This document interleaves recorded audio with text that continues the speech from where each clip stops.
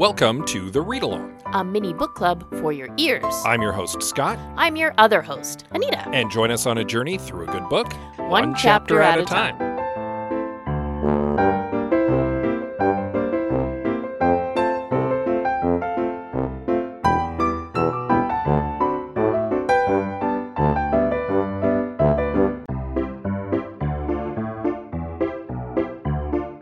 Do you like talking about movies? Do you like talking about mediocre movies? Do you like talking about how you could have fixed mediocre movies? Well, I certainly do, and you can listen to me, Scott C. Bourgeois, along with my co-hosts Greg Beaver and Liam Creswick, as we give our notes, and I have some notes. You can follow it now on your podcatcher of choice, or support it by visiting patreon.com/IHaveSomeNotes.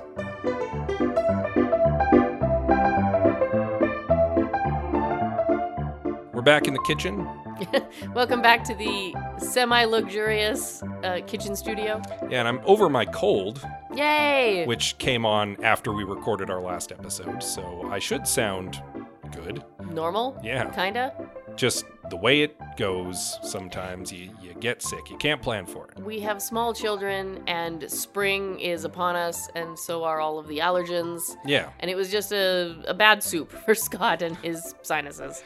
Indeed. But a week of, I'm not going to call it relaxation in any meaningful way, but a week has allowed the worst of it to pass, and I'm feeling much better, so. Yes, he's also sounding much better. Indeed. If we had recorded this 2 days ago, I would have sounded like a frog. Actually, the most recent episode of my other podcast, I Have Some Notes, I was still in the throes of the sickness, and I'm pretty sure my voice is much gravelier in it than normal. You get a little bit Barry White. A little bit. You get a little deep and a little gravelly. My co-host Liam and I were actually joking about it because he's also dealing with his seasonal allergies right now, and he was like, "It's weird because there's two extremes, and he and I apparently are on both of those extremes. Because the one extreme is me, where your voice gets low and gravelly and sounds much sexier and huskier, and for him, his voice gets more nasal and annoying. He goes up." Poor Liam. Poor Liam. And he was the one who pointed it out. But, delightful. Yeah. So that's where we're at. We're also at the second chapter of our new book. Yeah. We're getting into mystery here. Yeah. We're starting to get some of the details. But before we do that, brief recap of our first chapter, which we are introduced first to our protagonist, Her Majesty the Queen of England. You may have heard of her. As she's out for a morning ride and thinking about something mysterious which happened the night before, which was the discovery of a body in Windsor Castle. And then we meet a couple suspicious characters at a very suspicious breakfast. Well, the breakfast itself isn't suspicious. No, it's very suspicious. No, it's breakfast. People have it every day. But we get a bit of a picture of a few of our possible suspects in that breakfast. And that leads us into Chapter 2 of The Windsor Knot by S.J. Bennett.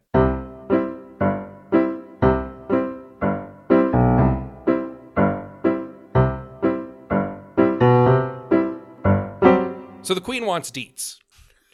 She wants to spill the royal tea. She wants all of the juicy tidbits about what's been going on in her castle. So she goes and hits up her personal secretary. That is an exaggeration. Like, you don't even know. It's great. I love it. But she does want more details about what's going on, and she visits her private secretary, Sir Simon Holcroft. It's a very British name. And is like, so the dead body that was found last night, what more can you tell me about it? And he's like, I don't want to tell the 90-year-old queen the scandalous details, but she is the boss. She is the boss. And we kind of assumed this might be the case last chapter, that she knew about the death, but she wasn't being given the details because people were like, well, we're not going to tell the queen. We must protect the queen's delicate disposition. Yeah, and the queen's like, no. No. I was in World War II. You can tell me whatever. It's fine. And he's like, all right. So basically, it looks like this was a case of autoerotic asphyxiation. Yeah. Accidental suicide. Yeah. Because he was, there was a charged evening. He was at a fancy castle. Maybe he got a little excited, decided to blow off some steam, as it were, got a little too into it. Accidents happen when you're playing dangerously, right? You wouldn't be the first celebrity to have gone out this way. Yeah. And I mean, Prince Philip will discuss this later on in the chapter. getting a little ahead of ourselves. This fictional version of Prince Philip is a delight. We're getting ahead of ourselves. I know. We'll get there. So, yeah, the gentle version is that our pianist was found in a somewhat undignified position. Yeah, very compromising. And the queen is like, okay. You can tell that something's not sitting right with her. Yeah, something's not sitting quite right. Yeah, like it's on the surface, this seems like something that could have happened, but for her, it's already like there's little suspicious bells going off in her head. Yeah, I liked how Sir Simon expected it to be like scandalous, like she was going to be like rocked by this information. Like someone was going to need to get the smelling salts and, right? the fainting she takes divan. it on like, and? Go okay. on, more. So he was found in the nude. Not everyone sleeps, clothed. What's the big deal, right? Like, yeah. I liked that. Sir Simon then veers the conversation towards the Obamas coming to visit, probably for the Queen's 90th birthday, which is in apparently just 2 weeks. Yes, very soon. That is the time frame we're in. And then we kind of segue out of this because the Queen begins to reminisce over the party from the night before. And this is good. We wanted to know more about what was going on from the party. Yeah, I really like this. It's an interesting new take on an old mystery trope. I think, right? Where we recount what happened, right? Yeah. We work through the cast of characters, even though our mystery hasn't officially started quite yet. Yeah. And right? It's also interesting because it's completely from the Queen's point of view. And she was the hostess at the party, but she's also like... she's not exactly the party planner, is she? The party planner, exactly. So she's remembering a lot of these people who are at the party, but not necessarily by name. Like, yeah. She can't remember everyone's name, but she remembers who they were, more or less. Yeah, more or less. So the first thing we know is that this was meant to be kind of like a little Easter get-together, her Easter court, as it were. Mm-hmm. And she likes to do it away from Buckingham Palace because that's the palace, that's where all of the huge events happen. She wanted a little soiree with like 20, 30 friends at Windsor Castle. Yeah. But then Charles got involved. Because Charles is on this pet project right now and wants some Russian oligarch money to come in for it. And so the Queen relented and allowed... Fine, you can make it a Russian party. And made it a Russian party, yes, basically, so that he could wine and dine some of these Russian mucky-mucks that he wants to rub shoulders with and get money from. Of course. So we get kind of a guest list at this point, and I just want to kind of run through it because obviously the guest list is important. Our suspects are going to be from the guest list. Yes, absolutely. So in addition to Her Majesty, probably Prince Philip, we can assume was there as well. Yeah. And Charles and Camilla would also have been present, but they left early. And it's highly unlikely that Charles is the murderer. Yes, I would argue it's highly unlikely.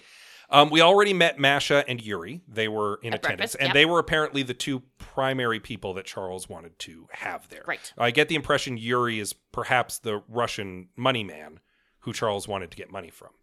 There's also a hedge fund guy there by the name of J. Hacks. The Queen also then invited some people that she wanted there. There's a mix of people who would mix well with Charles's guests and people who are there for party flavor. Yeah, and who the Queen wanted there so that it wouldn't be a total downer. Yeah, she expected a big dour Russian party. So in addition to Masha, Yuri, and Jay Hacks, we have Meredith Gostelaw there. She's not mentioned by name by the Queen. We know her from the first chapter. She was the person who came fashionably late. I'm assuming she's the Oscar-winning actress of Russian descent. I assume that as well. We have Sir David Attenborough in attendance. He's there to bring the party up, but apparently he was a big downer talking about climate change. Yeah, but only when he was talking about climate change. Other than that, I'm sure he was very pleasant. Her Majesty's racing manager, because he's always apparently good for bringing up a party. And we knew he was there. The former Russian ambassador. Right. To mix with the Russians. The Archbishop of Canterbury, who's apparently a great conversationalist. Fantastic at parties. The Provost of Eton and Mrs. Provost were in attendance. A British architect, a lady architect of some repute who is apparently building an annex to a museum in Russia right now. Yeah. So she's got the ties to the Russians. The professor of Russian literature and her husband from ? Possibly Eton. Would make sense if the provost was there. Brodsky, the victim. Right. We know his name is Mr. Brodsky. He was the pianist. 2 ballet dancers, also Russian ballet dancers. Unnamed as of yet. Who were there as well. And a novelist and her husband who is a screenwriter. They're good for conversation. The Queen wanted them there for fun. Again, guests added for party flavor. Yeah. Right? That is the full guest list at this party, which the Queen even thinks to herself, turned out to be a pretty good party. Yeah, it really was. Like, she was, again, expecting it to be a bit of a downer. Turns out the Russians were wonderful. Everyone was having a great time. Our victim, Mr. Brodsky, apparently was an amazing pianist and really lit up the party after dinner. And then everybody started dancing. More piano was being played. The Queen herself bowed out around 10 because she's an old lady.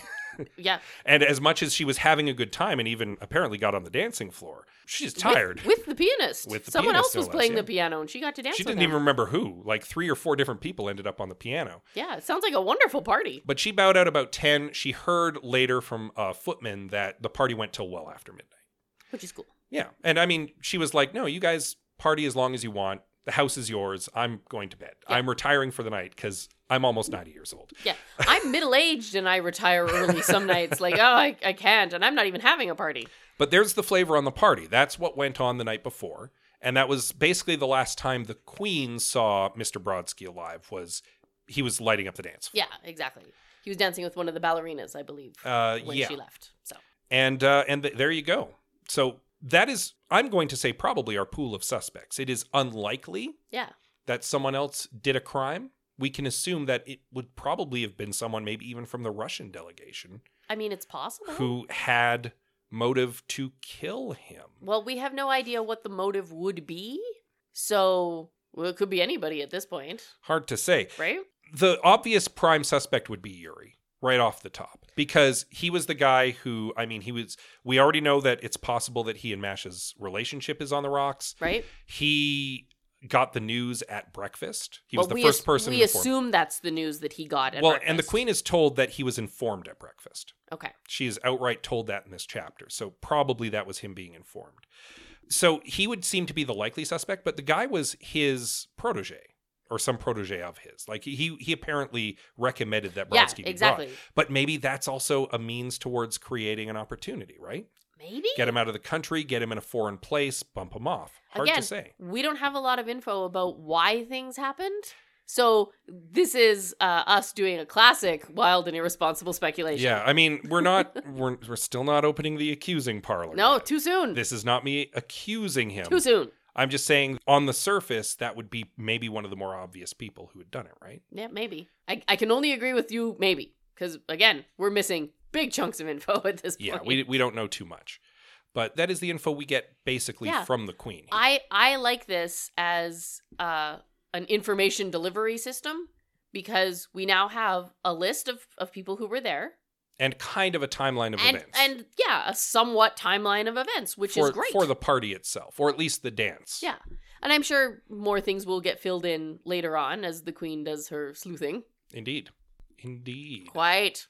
No, I think we're off to a really good start so far. So after meeting with Holcroft, Her Majesty goes and has a little get-together with Prince Philip. Prince Philip is about to head out on a bit of a holiday. He's going fishing up in the Highlands with Dickie, apparently. I love that. I don't know who Dickie is, but I love it. I don't either. I love that he has nicknames for absolutely everybody. And the best part is the Queen knows who he's talking about. Of course she does. It's the best. But he's happy to talk about the scandal privately with her that's going on in the house. And he's just immediately like, hey, did you hear about that guy who was found hanging in the closet? And the Queen's like, yes, I got the details. And he's like, yeah, it's like Buffy. Remember Buffy? He was into that kind of stuff. Apparently one of the peerage.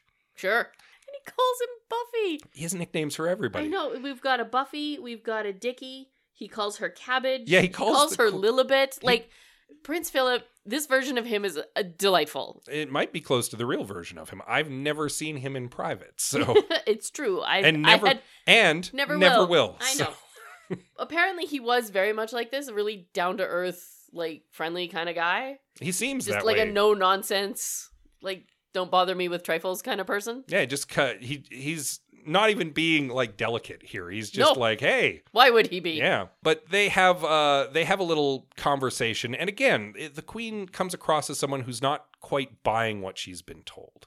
Yeah, she suspects there's more to it because this just doesn't seem right. Yeah. And this horrible thing has happened in her favorite place. Yeah, painted the castle more than it actually happened to the dude. Yeah.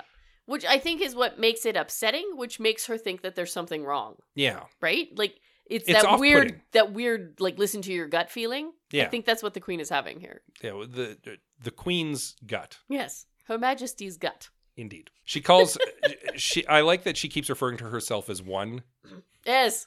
in the One wonders. in the text as well. That's very fun. This is my spot on Elizabeth impersonation. Yeah, no notes, 100%. Oh, this whole book is going to be full of bad accents and horrible impressions, isn't it? It's going to be great.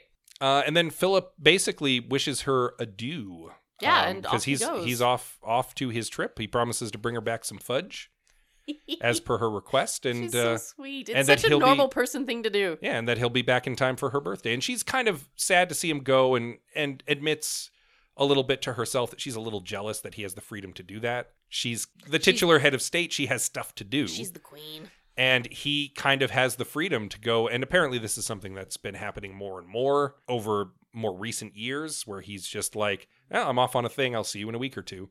Yeah. But to it's be also fair, if I was Prince Philip, I'd do the same thing. Yeah.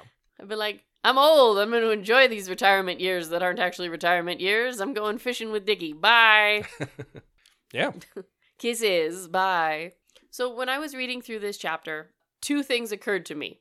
Mm-hmm. One, there's probably a really important detail that the Queen has just given us in her recounting of the evening that we don't know is important yet. Almost certainly. Right? And second, that Rian Johnson has ruined me for mysteries because now I'm trying to, like, look through it and figure it out. And I'm like, no, sit back and enjoy the mystery. Let it unfold, Nita. I can't help it.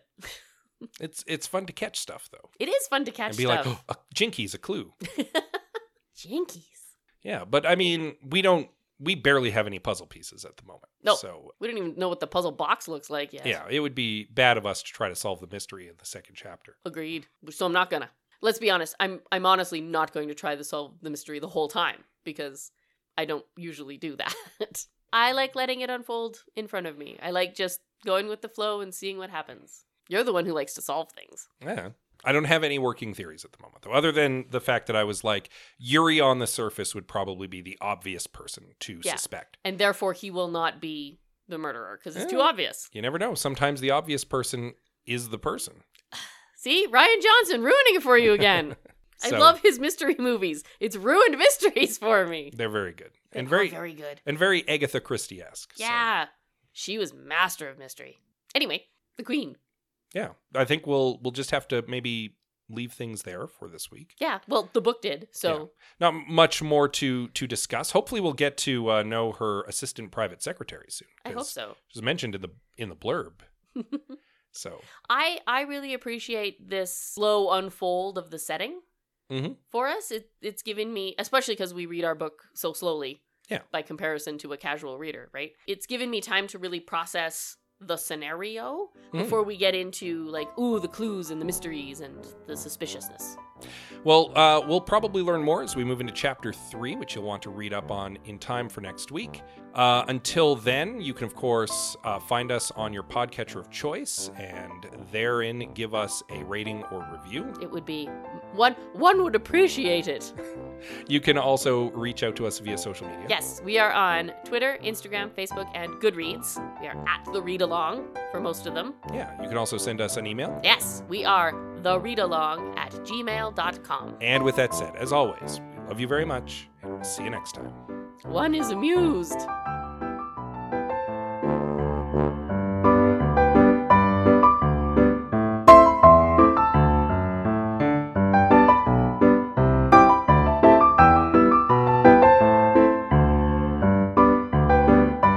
Thank you for joining us on The Read Along with your hosts, Anita and Scott Bourgeois. All Read Along music is by Kevin MacLeod at Incompetech.com. Cover art is by Aaron Beaver. Be sure to join us on Twitter, Instagram, and Facebook at The Read Along, and check out our group on Goodreads.com.